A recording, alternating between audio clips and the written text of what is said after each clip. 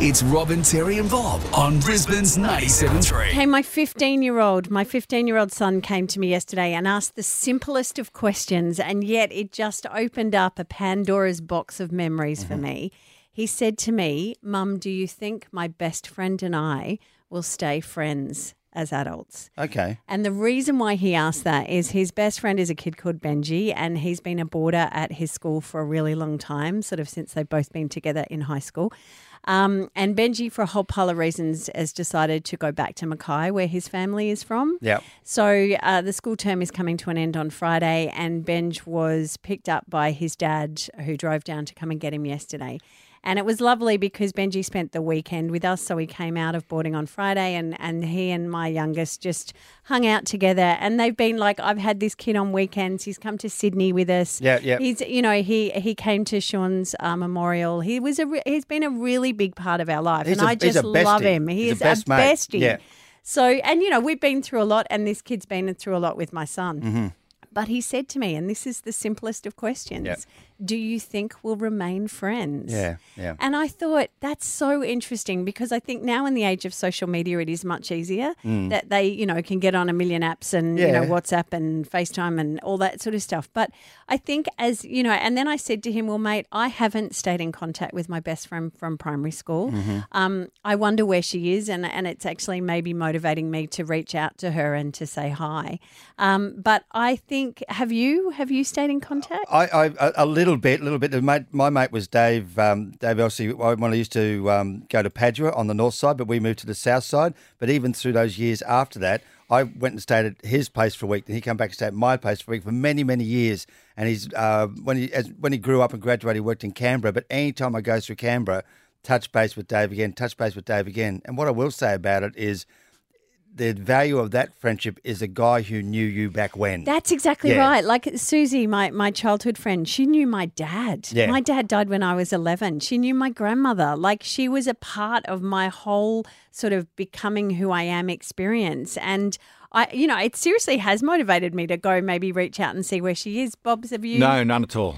Not Really? from primary school or high school. I've got a couple of close friends that I met along the way working in radio that I still keep in touch with, who are in other cities, one in Sydney and one in Melbourne. But I left home at 16, and so it was very easy to lose touch with people from your neighbourhood and people you grew up with. And same thing, when you're on the road in your early working life, I wasn't around for the weddings, for the 21st, for the 18th, and you fall out of that sort of group as well, yeah. I would love to hear from any of you guys on 32230973. Have you kept in contact with your childhood best friends? Hayley of Southport, have you? Yeah, I have.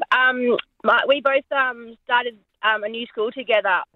She started a week after me, and we went through primary, grade 4 to 7, and then we sort of fell out in grade 10. And I always said to her, no matter what, if we were not friends, she'd be my bridesmaid. And then 6 years after not seeing her, we ran into each other in Surface and reconnected, and she was my bridesmaid, and to this day she's still my best friend, and she's also my my son's godmother, and she is my world. If I fall over, I ring her because she's a nurse, and every time I hurt myself, she's a nurse. And we have the best relationship, and like for the last 4 years it's been a bit off and on because of my situation, but I love her to bits, and I've told her, and I tagged her in my post this morning, and I hope she's listening because, What's her name, Hayley? Her in my life. Amanda. There you go. Amanda, Hayley, can I just ask, Amanda sounds amazing as a nurse. What is it you bring to this friendship, by the way? Oh, she was a bride. Yeah, no, I just got a ticket to the wedding. I was her bridesmaid. I was her bridesmaid too. All right. Yeah, she I think I bring maybe my bad humour. Yeah, Okay. that's enough. That's Great. enough. And your ability to tell the world about her. Let's go to Beth of Caboolture. Are you still in contact with your childhood friend? Yes, I am. When did you first meet? Very first day of primary school down in Victoria. Yeah. And we've gone through primary school and high school together. I think she left in year 10, if I remember rightly, Yeah. and went and started work. I went through the year 12, and we sort of lost a little bit of contact there, but since social media's taken the world by storm, it's just, like someone else said, it's just so easy to keep in contact. and we're still friends today. You know, she's been part of my family and I've been part of hers.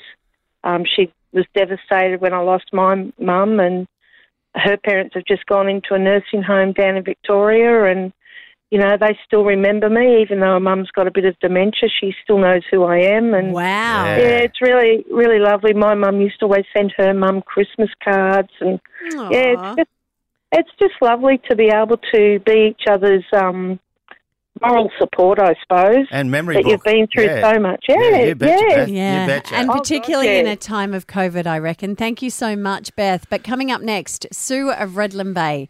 3 decades they lost contact.